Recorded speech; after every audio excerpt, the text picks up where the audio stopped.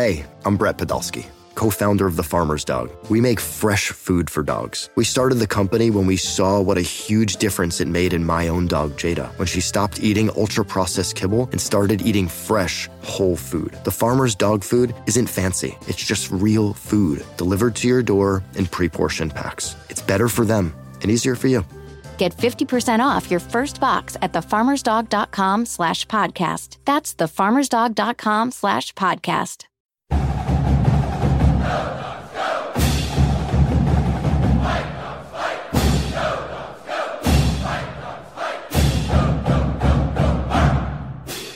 I'm Kim Grinolds of DawgmanRadio with Chris Fetter, Scott Eklund, where Washington defeated Oregon 36-33 in front of an announced crowd at 71,321. Temperature at kickoff is 63 degrees, and it's kind of wild. At the end of the fourth quarter, we started getting a little bit of rain, but we're in the visiting coach's box at about the 50-yard line, high above Husky Stadium, and it's raining outside. Mm-hmm. It is definitely raining outside. And the nice thing is, we don't have to walk as far anymore. Yeah, so we avoided that, but just an electric atmosphere, starting with ESPN Game Day at 6 o'clock, and they were talking about students being out there as early as 4 o'clock. Did you get a chance to talk to Josh, intern Josh, about coming in? What time did he get there? Did he say? He has been up since midnight. Yeah.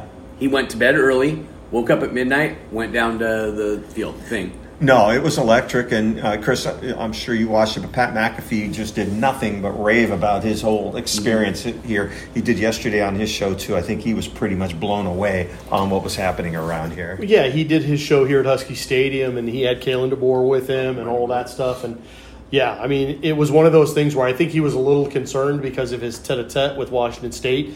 I think hopefully someone got to him and told him that, hey, if you have a problem with Washington State, Washington fans have your back. That's not a problem here. You're dealing with something that you would have had to deal with cross-state.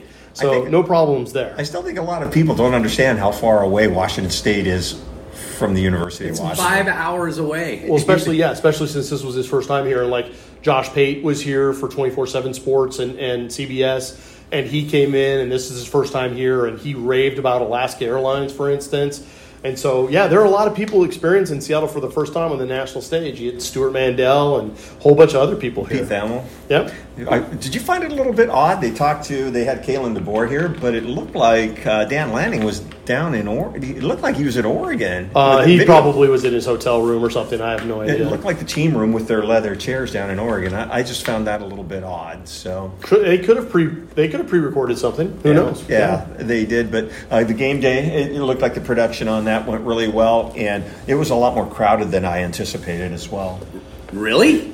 I didn't think it would be that packed. It looked to me like it was the biggest that it was of the 3 times it's really been. Yeah. Even the first time when they played Oregon. Yeah, from back to front. Yeah, it looked packed. Okay. Well, I thought the crowd was awesome. Yeah. I thought the way that the hosts integrated the fans were really good. They were really good with the Washington State fans. They didn't have any problems with the flag and everything like that. And let's put it this way: if there were any problems, you wouldn't have known it by the broadcast. No. And Desmond Howard kept on calling him Penix. Yeah. Well, he also called him something else that wasn't Penix. But I will tell you too that it was interesting. They had a quick little segment.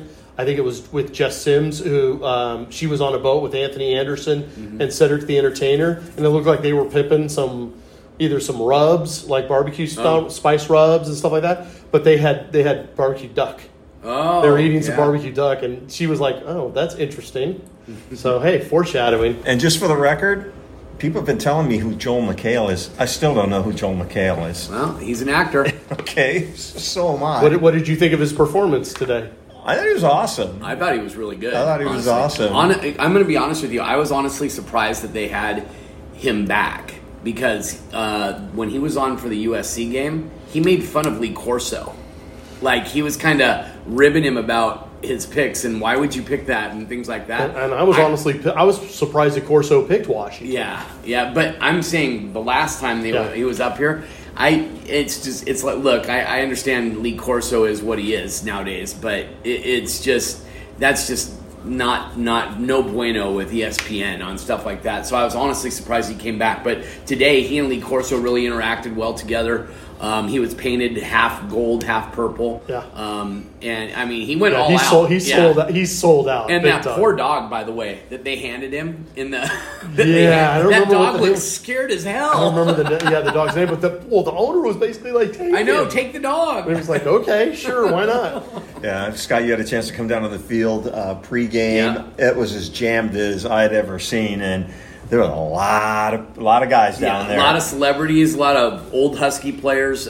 First of all, Cedric the Entertainer and Anthony Anderson, who you talked about. J-Rod was there. And Kalen DeBoer got him a jersey, 44 jersey, which I thought that was awesome. Yeah. But, Josh and I ended up photobombing, right? But we didn't realize we were doing it until I turned around right as they were taking a picture of Anthony Anderson. And I was going to say, why would you, too? Because it's like right in the middle of the warm-ups. I know. DeBoer rolls over there, hands him the jersey, he takes a quick picture, and then goes right back to warm-ups. Yeah. It's amazing to me what Kalen DeBoer does. Because Sark never would have done anything like that. Sark got so dialed in on game day and was so competitive that he was just never... Kalen DeBoer is very competitive, but he's got no problem doing what he needs to do to boost up the program. But anyway, lots of players on the sidelines. Danny Shelton, first time in 8 years he's been able to see a game at Husky Stadium. Corey Fuavai, Dana Hall. Keontae Bankhead. Wow. Keontae. He isn't a former player, though. But Lawyer Malloy was there. Lawyer Malloy on the sidelines was a little crazy. Yeah, he looks like he could still play. He's dropped some. He's dropped some. Yeah, he's small. He's smaller, but still, I mean. But the former player going most crazy on the sidelines during the game? Who? Dante Pettis. Yeah. Oh, yeah. Dante said he signed an injury settlement, so he's done. Yeah. So he's living down in L.A. And then also sounding the siren today, Isaiah Thomas. I mean, it was you guys. This must be what it's like at a USC game every week. Yeah, and Mike Hopkins was here, Quincy Pondexter, Will Conroy, and they had a recruit, a point guard out of Minnesota, and we'll get a little bit more information on that a little bit later. But what I liked about point guards, one of my favorite things about a point guard, I love point guards that play football, and he had this point guard that they had in from Minnesota had a football game last night. Mm-hmm. So I was going to say, who was the point guard that played football that went to Gonzaga, and he was from Minnesota?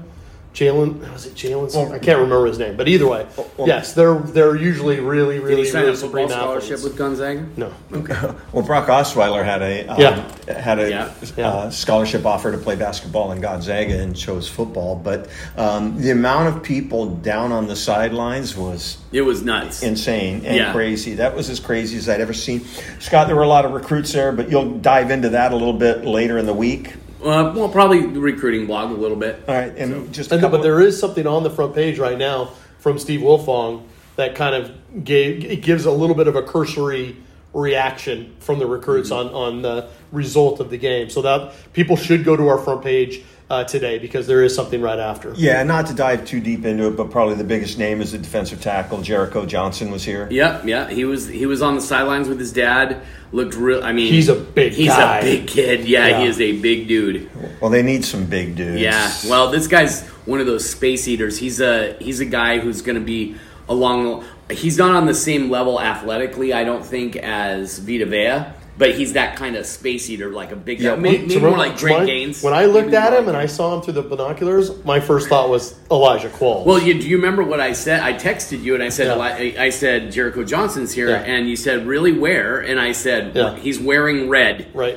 And it was easy. Yeah. I got him. One of the things I'd like to see is measurements with measurement for linemen, just how wide they are. They're instead of their vert, with linemen, do their horizontal. Yeah. But I'm saying the combination of the size and the hair, to me, it was Elijah Qualls.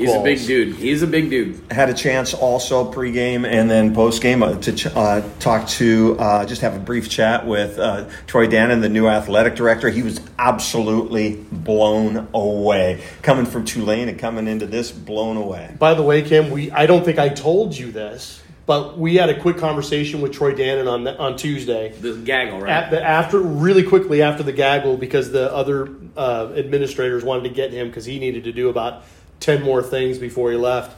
And so I told Troy, I said, by the way, I don't know if you know this, but the week that Jen Cohen was hired at Washington officially, they won a national championship. Yeah. So the bar is raised. He goes, ooh, that's interesting. I wonder what that means for this weekend. I go, Who knows? So he was well aware about the stakes for today's game. As much as this was such a huge win for Washington, a national championship's probably a little bit.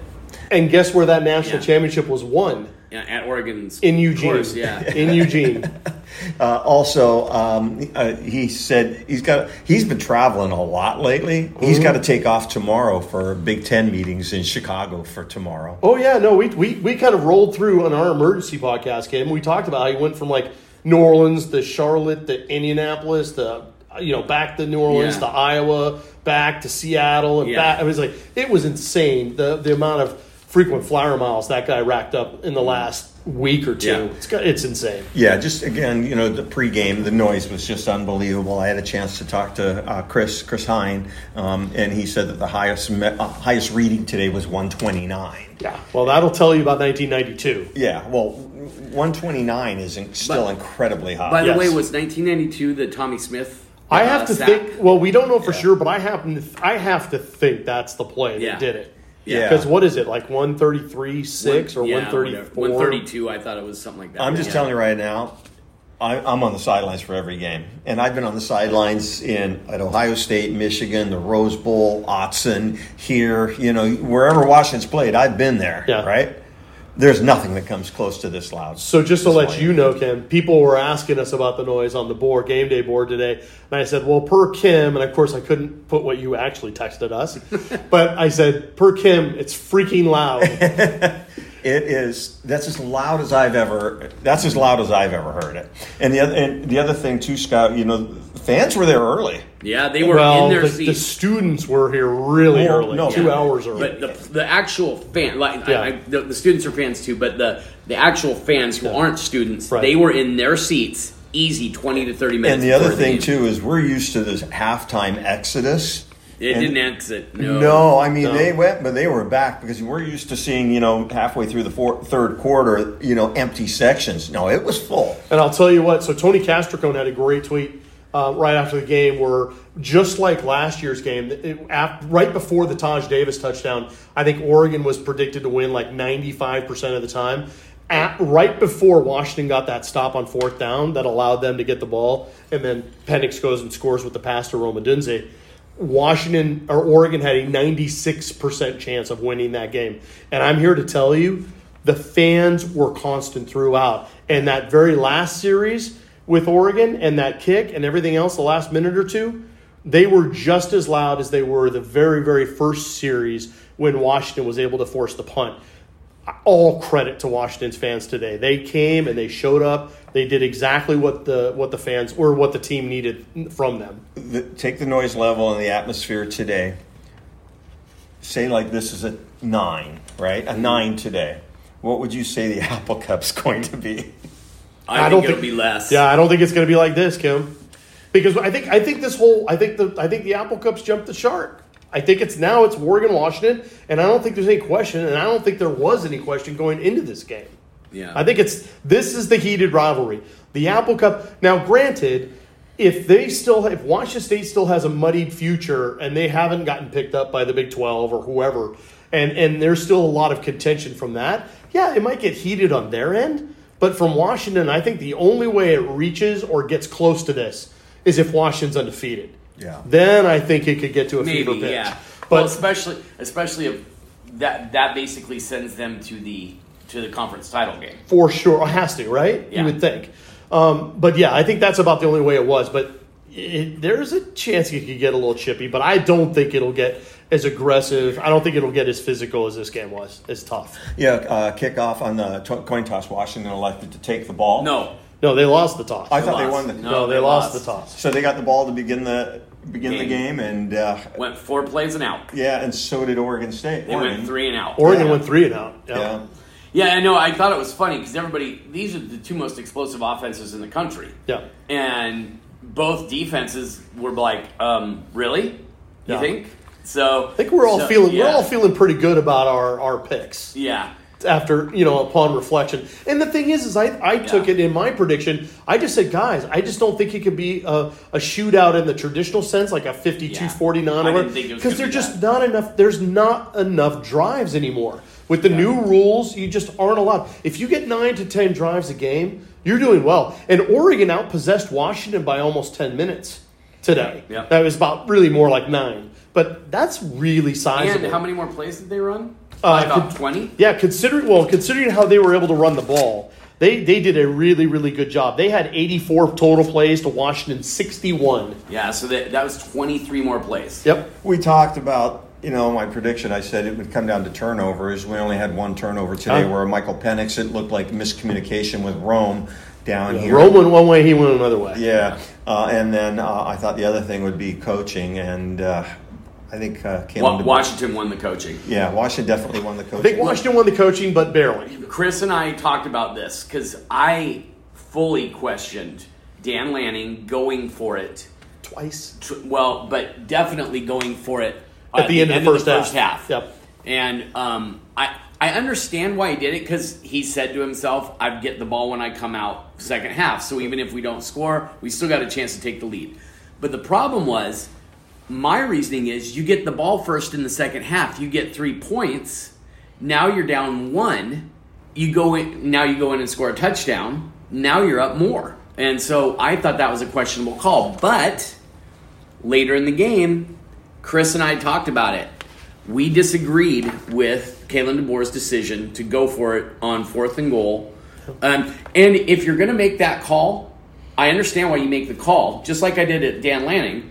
But I disagreed with it. But if you're going to make that call, don't take the ball out of the hands of the best player on the field, and that's Michael Penix. And I was going to say real quick, guys, I know there's so many fans that get frustrated in this, just how coaches approach these things nowadays. And DeBoer even said it himself because he was asked questions about it post-game. And it's just like, guys, we got to be aggressive. We know they're going to be aggressive because they know we're going to put points on the board. And when it comes down to it, I think as a head coach at the top level right now, you have to have a little bit of riverboat gambler in you.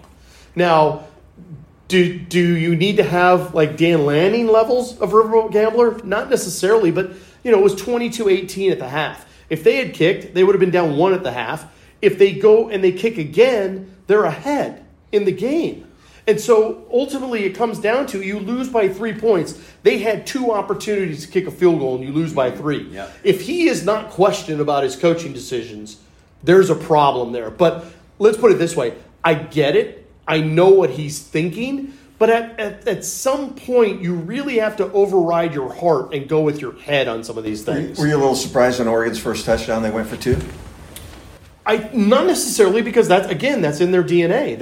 And I think that's in Washington's DNA too a little bit. Maybe not to Lanning's extent, but no, because bottom line is ESPN barely caught it. It was just boom, boom. It was done. I think they were anticipating that Washington wasn't seeing it coming or wasn't positioned well enough, and they saw what they needed to see and they went for it. I think it's just, again, it's one of those things, Kim, where you read it.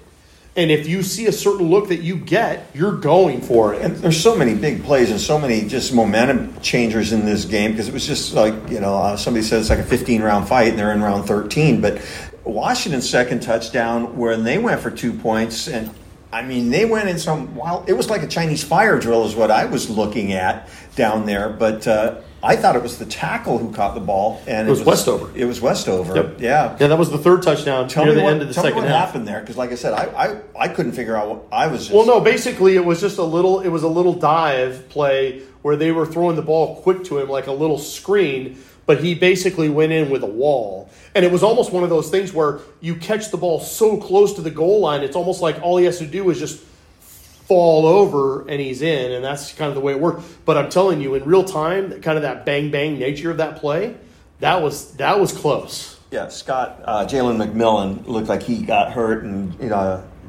early. Kalen DeBoer talked. It seemed like it was the same thing that he'd hurt last time. What did you see on that? I didn't even know he got hurt. It was one of those things where he it must have gotten a bang, but it was the same thing with Penix. No one could really tell what he was going through in the fourth quarter until DeBoer talked about it. Says basically he's cramping up the entire fourth quarter. He wasn't cramping up. Well, that's what DeBoer said. He wasn't. Someone said it was ribs. It looked like he got shot. I may get in Well, trouble for saying this. Didn't stop throwing the ball. I may get in trouble for saying this, but I was talking to Elise Woodward, and we both kind of agreed that it was a rib thing. And when he was in the medical tent, they numbed it. Is what it sure looked like. I could be way off base on that, but that's sure what it looked like.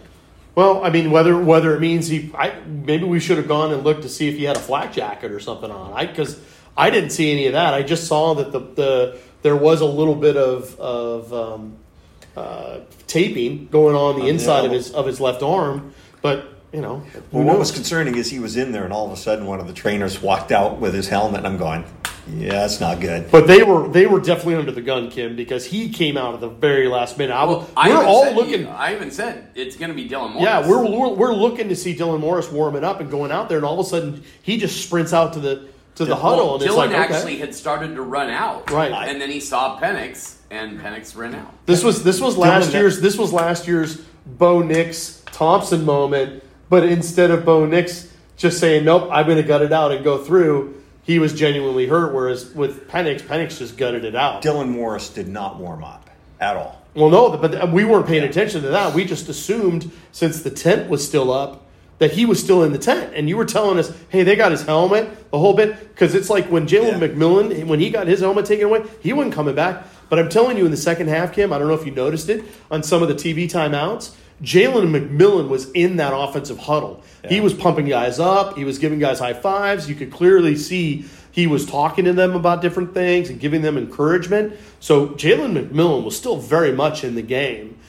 He just couldn't play. Hiring for your small business? If you're not looking for professionals on LinkedIn, you're looking in the wrong place. That's like looking for your car keys in a fish tank. LinkedIn helps you hire professionals you can't find anywhere else, even those who aren't actively searching for a new job but might be open to the perfect role. In a given month, over 70% of LinkedIn users don't even visit other leading job sites. So start looking in the right place. With LinkedIn, you can hire professionals like a professional. Post your free job on linkedin.com/recommend today. eBay Motors is here for the ride. Remember when you first saw the potential? And then through some elbow grease, fresh installs, and a whole lot of love, you transformed 100,000 miles and a body full of rust into a drive that's all your own. Look to your left. Look to your right. It's official. No one's got a ride like this. There's nothing else that sounds like, feels like, or looks like the set of wheels in your garage. With over 122 million parts, you can make sure your number one ride or die stays running smoothly, so there's no limit to how far you can take it. Brake kits, turbochargers, engines, exhaust kits, roof racks, LED headlights, bumpers, whatever your baby needs, eBay Motors has it. And with eBay Guaranteed Fit, it's guaranteed to fit your ride the first time, every time, or your money back. Plus at these prices, well, you're burning rubber, not cash. Keep your ride or die alive at ebaymotors.com. Eligible items only. Exclusions apply. How big of a game Dylan Johnson, to me, every game he seems to be getting better and better and better. He had 100 yards rushing today. Yeah, 100 yards rushing. And Scott and I were kind of joking about it in the third quarter when Oregon started to get those stops and started to put some points on the board. I'm like, would we have ever said in this game that Washington made a mistake by going away from Dylan Johnson? Yeah. Because that's just not what we expected. Yeah, well, that they had 2 straight 3-and-outs, and that was because they decided to throw 6 straight passes. Yeah, and most of them to Rome because, Scott, I agree 100%. Your observation at that time was it looked like Mike was targeting Rome like almost exclusively. Mm-hmm. Whether it was in the flats, whether it was down the field, he was really pushing the ball to Rome, and whether it was just a tip here or an overthrow by a yard or two there, they just weren't connecting. Was that after the injuries to the 2 starting corners? It might have been. It might have been right around that time. That might have been why. It might have been right around that time. Well, you say that Michael was looking at Rome, but Rome and Jalen Polk both had the same amount of targets with 12. But the guy who we didn't expect to play and was kind of surprising came out of nowhere. Giles Jackson. Yeah. Where'd that come from? Yeah, and I mean, I was like, are they just trying to get him involved early or whatever? But he gets the 26-yard touchdown. He makes 2 really nice. I mean, he catches the clutch 4th down pass on that last drive. Granted, they didn't end up going in and scoring, but he had. I was very impressed with Giles Jackson and Michael Penix after the game said that you guys don't get to see it in practice, but he makes those catches every day. Yeah. And I have full faith in him when he's out there. And Kim, in that you talk about Polk, I mean, he had a phenomenal game too. You talk about the number of targets. That fourth quarter drive where they got stymied on the east end zone with Tyler Rogers, he got 4 targets in that series alone. Yeah. So they were focused on him, and he was delivering too. It's just, again, like we saw at Michigan State last year and some other opportunities, it's just cashing it inside the 5 has sometimes been difficult for these guys. Rome Odunze targeted 12 times with 8 catches. 8 catches for 128 and 2 touchdowns. The one was just a big, strong hand catch in the fourth quarter. Both of his touchdown catches were strong catches. Jalen Polk also had 12 targets, 6 catches, 118 yards with a touchdown, and Giles Jackson targeted 8 times for 6 catches for 58 yards and 1 touchdown. Oh, look, can we talk about the throw right before the touchdown to Odunze for the to Jalen? the one to Jalen Polk. The bomb. I guess it could be called a bomb, but what was it? Well, the one that was it the free play? Yeah, it was the first one. It was the free play. Yeah, and I mean, I was like, that was a poor decision by Michael Penix that he got bailed out on. Now, Chris, you made the point, and I don't disagree with this necessarily, but you made the point that that's kind of been their thing. Yeah. They've just been throwing it up to the best players on the better players, and that's what Washington's doing. But I mean, I'm just telling you right now, that safety should have come over and made that play. Well, right, because their bread and butter this year is trying to identify the 50-50 balls, right?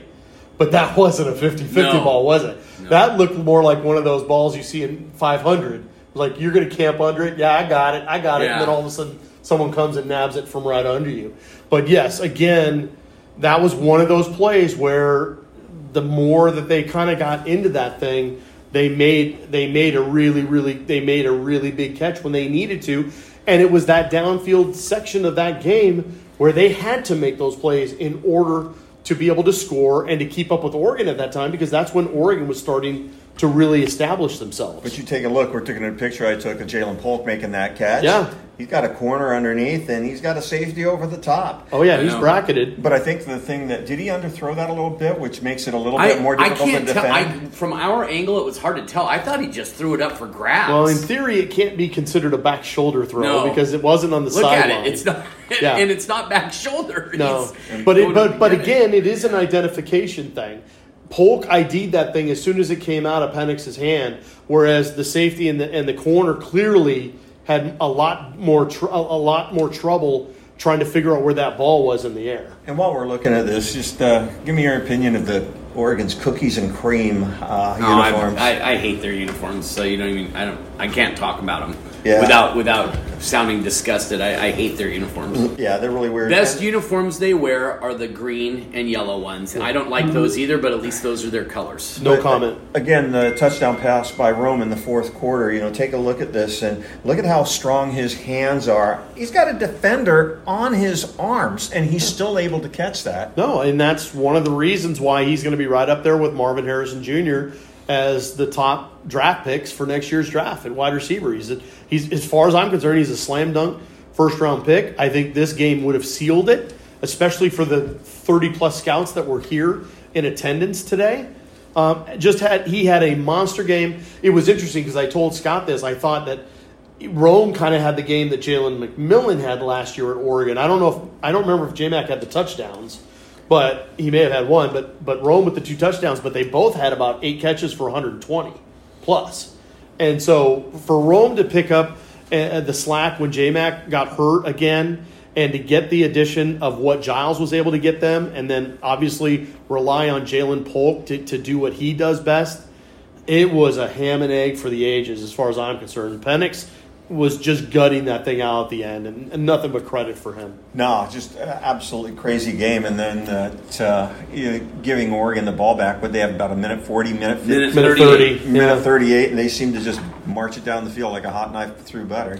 Well, no, not in my opinion, but it felt like they were setting themselves up, getting to a certain spot, and then you thought maybe they'd take a shot or two in the end zone. It never really got to that. But then, 43-yard kick, it's wide right. I mean, we saw it with Peyton Henry in Autzen a few years ago. It's just these types of games come down to these moments. I was confused, and I was next to Elise Woodward and Lawyer Malloy down on the sidelines, and we were really confused on it appeared that Washington had stopped them on third. But Oregon called a timeout. It was Oregon who called the timeout. Yes. But they ran the play. You're talking about the play where it got stuffed, and then the run got stuffed, and then after the timeout, they threw the ball quick to Terrence Ferguson out in the flat for the first down to keep it going. Oh, we just couldn't figure out who called the timeout. I was as confused initially, and then Scott was like, I think they called timeout.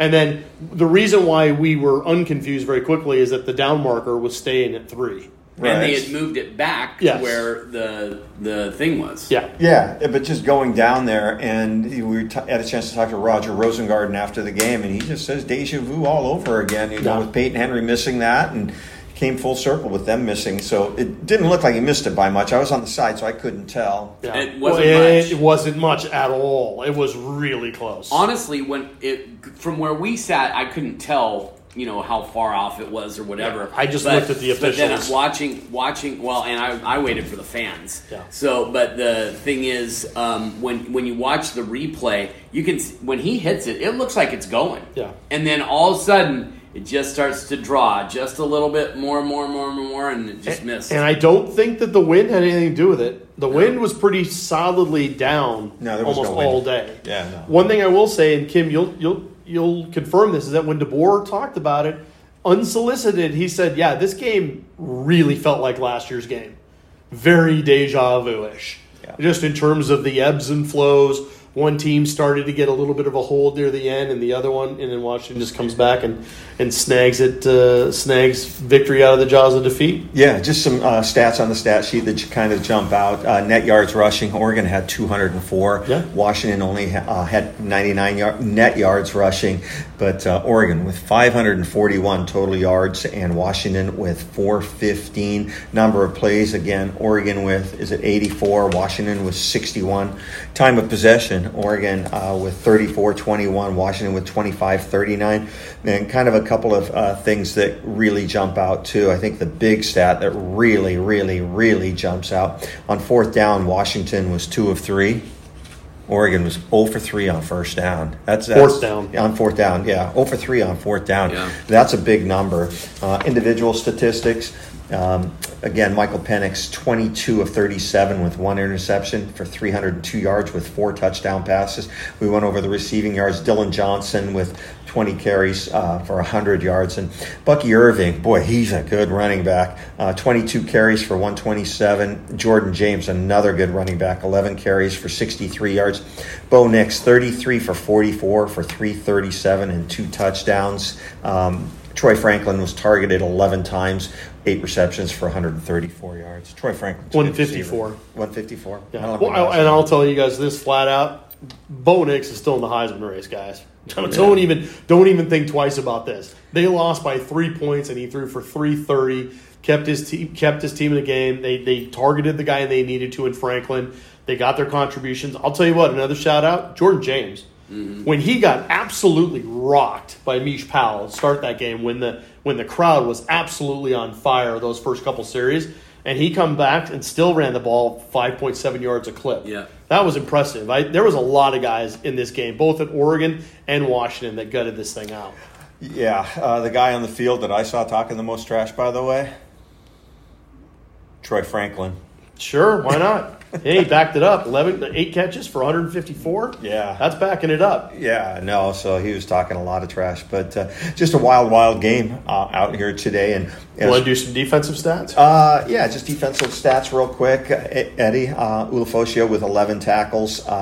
Alfonso Tupatala with 9, Elijah Jackson with 8, and playing with a big old club on his hand, Asa Turner had 7 tackles, as well as Dominique Hampton. Yeah, and a special shout out to Elijah Jackson, because he started that game out rough, and he did get burned a little bit later in the game. But he came back and he put himself back in the game, and to come up with 8 tackles I thought was really good. But it was tough because he got a personal foul early in the game that was pretty decisive on one of Oregon's scoring drives.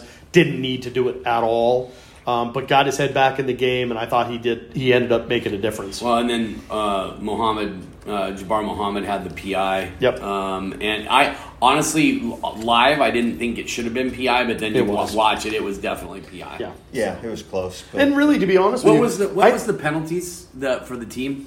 Oh, in terms of the overall for both sides? 5, only 5. Yeah, I mean, both teams had a decent amount, but they weren't necessarily punitive as far as I could really tell at the end of the day.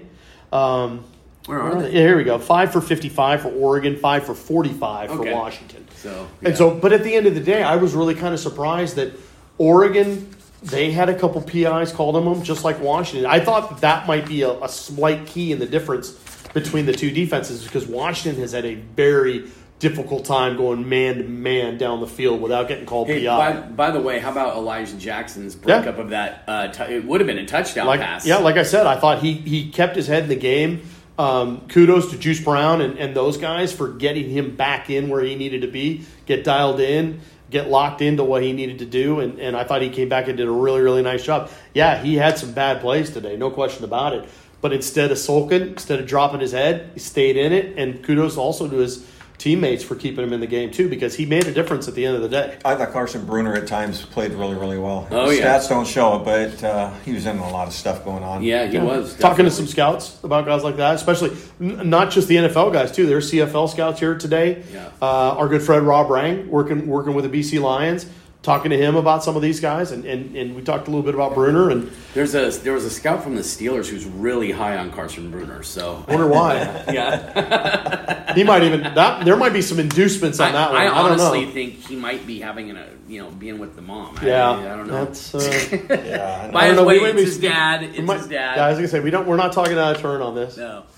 Anyway. Yeah. All right. Well, let's wrap it up, guys. There's still a lot of work to be done yet tonight. No, we're going to go celebrate. No more writing. Celebrate. We're done. So anyway, that's right. You went to Washington. I didn't. Yeah. So. Come on. Anyway, great win for Washington. It was a great showcase, I think, for Pac-12 football. It's the last year of the Pac-12. This is a game that lived up to the billing. It was. If you had no rooting interest in this game, this is what college football is all about. There were some mistakes made, but the atmosphere was electric. Two really good teams throwing haymakers at each other, lefts, rights, all that, roundhouses, all that different stuff. They took the best shot that each one had, and they came back with their own. I loved being in the stadium and being able to watch it, because this week I didn't think I was even going to be able to make it to this game because I had 101 temperature. So you're saying the rest of us are going to get sick now? No, I'm past it. Oh, okay. Good. The thing is, I'm glad I got to be here. There was part of me that was like, it's just going to be any other game. It wasn't any other game. This is other than the USC game in 2009. Yeah. I can't remember a more electric game. Yeah. The Stanford game in 2016 was pretty electric to start, but that was a blowout. Washington had to come back against USC. It was an electric atmosphere then. Washington had to come back in this one. Electric atmosphere from kickoff to the final gun. Yeah. It was great. Yeah. Chris Fetters, wrap it up. Yeah, I'm telling you, Pat McAfee nailed it when he talked about it. Wasn't just it's not just a showcase for Washington and Oregon. This was before the game. This was during game day. He said this is a showcase to let people know across the country what West Coast football is all about. And I don't think you could have gotten a better advert. I told people after the game, to be honest, the 2009 invasion, the fans rushing the field after the USC game, that's probably the biggest one since. Now, I know they've had fans rushing the field. Like even last year against Michigan State, they rushed the field. There was no rushing the field quite like 2009 that happened today. Mm-hmm. What happened today was on a totally different level, and it was basically just the culmination of so much energy that was put into this game and the result. You could just tell it was like a giant exhale, and the fans just spilled out in the field, and the rest is history. So I also told some guys after the game, outside of the 2000 game against Oregon State here, where that was also decided by a wide right kick, in favor of the Huskies when they won 33-30, when Ryan Seska missed wide right, heading east. This is as good a game at Washington that I've ever seen. And I saw the 92 Nebraska game. I saw the all I saw was purple game. This is as good, right at the top of the list of every single game I've seen at Husky Stadium, because this had it all. No, it was back and forth. It was contentious. The crowd was loud. The weather was great. It was a 12:30 kickoff. 12:30 kickoff. This is as good a game as I've ever seen at Husky Stadium, and just making it against Oregon just kind of puts the cherry on top. I mean, if this had been the same game against Oregon State or Wazoo, it wouldn't have been as epic as this. But shout out to the fans; they made it happen. And somebody said that there was 18,000 Oregon fans. I'm not buying that at all. Maybe half. Yeah, maybe 10. Maybe 10. I could see 10. The top northeast corner was pretty green, and they had the band there, I think, or where, I don't know where they put them. But yeah, I mean, if there was 10, I'd say 10. That's what I think. Yeah. Yeah, I got one of my good friends, and he's a big Oregon fan. Played football down at Portland State, and he's all Oregon, and he's the one who's always talking trash. So I haven't texted him yet, but I'm waiting. I'm waiting to hear. Well, Chris got the text, too, from his dad.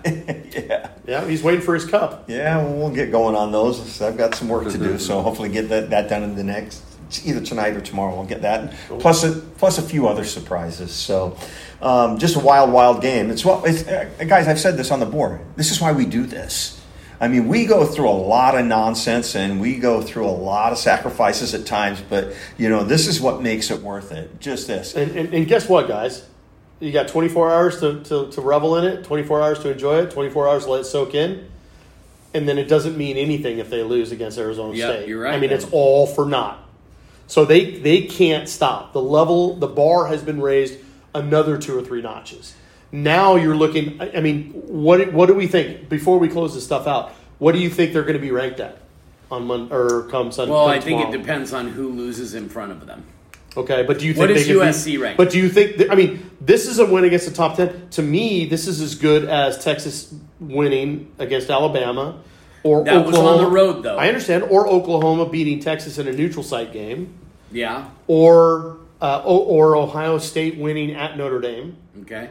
So, I'm trying to think of what are the real marquee wins right now. And, yes, most of them have been road games. Yeah. But this is against the top 18. In this 13-game stretch, right? Washington just hit 13 games. Yeah. It's the second longest winning streak in FBS right now. Right, behind Georgia. Behind Georgia. And they're well behind Georgia. Yeah. Georgia's like at, 30 games? No, they're like 24, I think, whatever 25. it is. Yeah. But in this stretch, the biggest win, as big as this win was, and this was huge, the biggest win was at Oregon last year.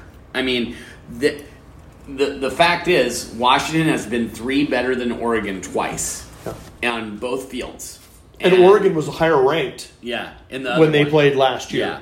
Yeah. But obviously this was the Titanic struggle where they were essentially a pick'em. Mm-hmm. Because when you have the odds makers going Washington +3, they're essentially saying your home field advantage at Husky Stadium is 3 points. You asked where they'd be ranked. I just, unless teams in front of them lose, I don't see them being much better than 7th, maybe 6th. Really? You don't? Oh, man, I'm thinking top 5.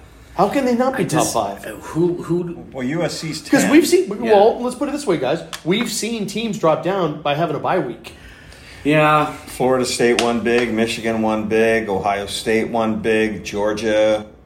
You don't, even though those teams won big and they played nobodies, you're saying that you don't think Washington's going to get credit? Chris, you do this for a living. You know what football writers do. They think that a team above them has to lose but there's football, in order for them but there's one poll where it's the writers, and then there's the other poll, it's the coaches. Maybe if it was a game like, let's say Michigan beats Indiana 24-21. Okay, then maybe Michigan drops. Yeah, but they didn't. They won 52-7 last I saw. They were winning 52-7. Sure. So I just don't see how you can drop Michigan past Washington if they blew out. These are the two things I'm curious about. I'm curious about the polls, and I'm also curious to see what the spin is from the national writers on this game, because we saw the missed opportunities in the red zone for both teams. But is it going to be Oregon should have won this game and they blew it because of coaching decisions? or is it that Washington just ended up being on the right end of a titanic struggle of two really, really good teams? Between game day, what Pat McAfee's probably going to say on Monday about the game here and the atmosphere, and again, the game being at 12:30, so a lot of the national people have a chance to watch it. Washington's just where they need to be. They're undefeated, and as long as they keep winning, and they should win the next two games, which shouldn't be an issue, but going into November and going through that gauntlet again with USC, Oregon State, and Wazoo. That's what it all comes down to. Of all the people, guys, of all the people at the Washington program right now, and I'll wrap it up with this, who do you think's the happiest guy right now? Because I have one guy in mind. What was the question? Who's the happiest guy in the program right now? You're going to say Will Conroy? Nope. No, Washington In the football program. program. Football program. Caitlin is. No. Jamarcus? No. Okay, go. Courtney Morgan. Oh, yeah. Because he is going to spin the ever-loving crap out of this game. Well, And it's not for 2024. It's going to be for 25 and beyond. And there was 50 recruits out here that saw it.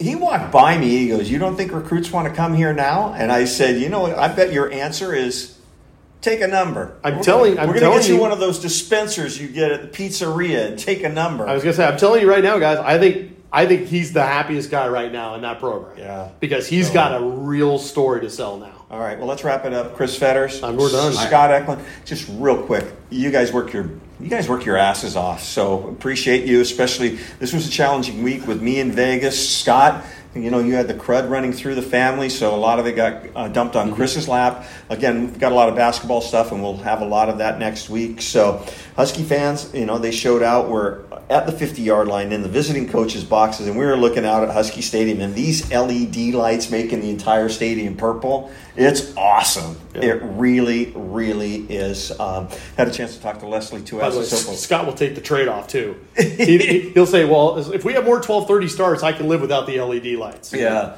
Leslie Tuasosopo, she's the volleyball coach. And they just got their first three-set sweep. Yeah, she said that the LED lights in Heck Ed are awesome, for that. So just a great night. So we'll wrap this up. Also, thanks to Josh, Big Josh, the intern. He was hoarse. He's gonna have to live down a little bit. He's gonna have to eat some crow. He's going out partying tonight, and I told him no drinking. He's only 19. Yeah. So, but he's the only one. He's the only one that picked Oregon, Kim. All right. So hey, for all of us at DawgMan.com and Monica, don't forget Monica. Yep. If you're not a subscriber, subscribe. If you're listening to this and you have friends, tell them to get on the bandwagon. DawgMan.com is where it's at. So for all of us at DawgMan.com, I'm Kim Grinolds, along with Chris Fetters and Scott Eklund. Go Dogs.